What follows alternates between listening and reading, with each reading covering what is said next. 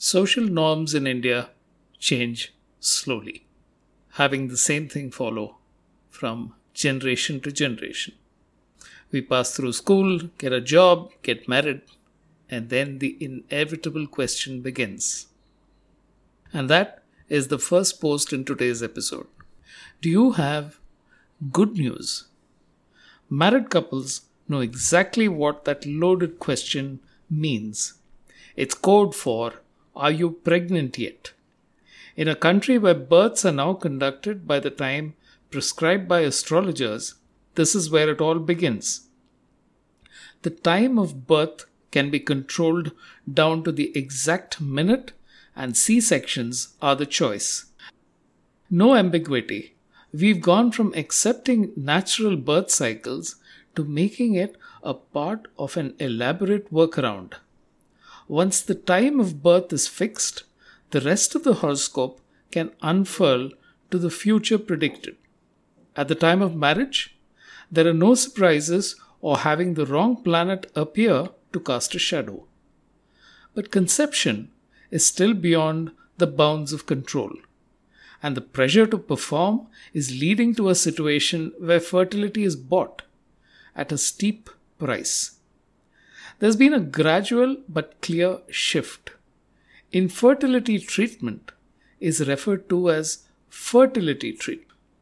The social stigma is around infertility. That must be avoided.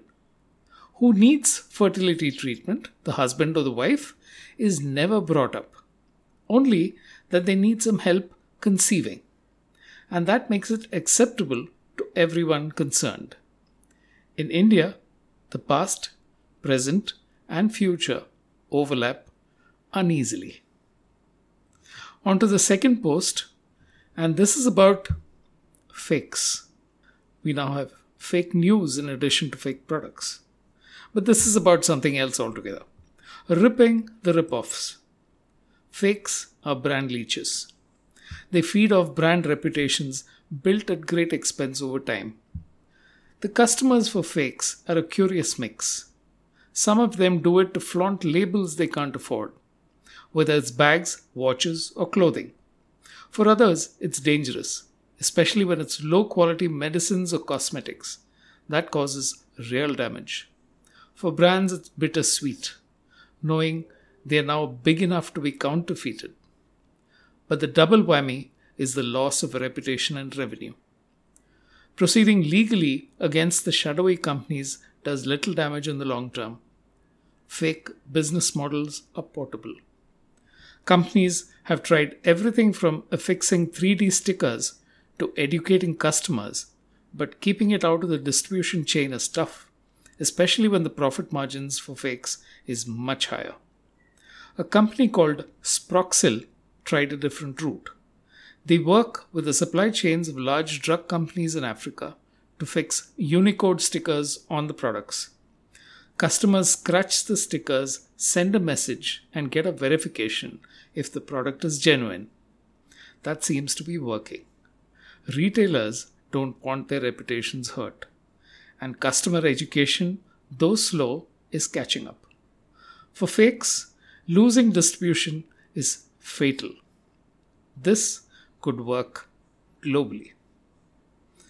On to the final post in today's episode. Remember practicing signatures, especially on report cards. But how do you convert signatures into a business model? One way is to get close to famous stars and organize autographs for fans at a prescribed price. There won't be too many takers though, especially now that star selfies have become popular. Authors do this to promote books. At a book launch, they may end up signing personal copies for the tens or hundreds of devoted readers. Cramps for a single day, but probably worth the effort. Any other ideas? So can signatures become a big business? What if they solve a problem? On any given day, millions of agreements and contracts are signed by the top management at companies. The big ones may be signed in the glare of the public eye, but behind the scenes, hundreds of papers detailing agreements and contracts have to be signed and records maintained for legal and statutory requirements. And that's where signatures become a business worth billions. Docusign has efficiently, steadily built a business across the world since 2003 with 500,000 paying customers and hundreds of millions of users worldwide.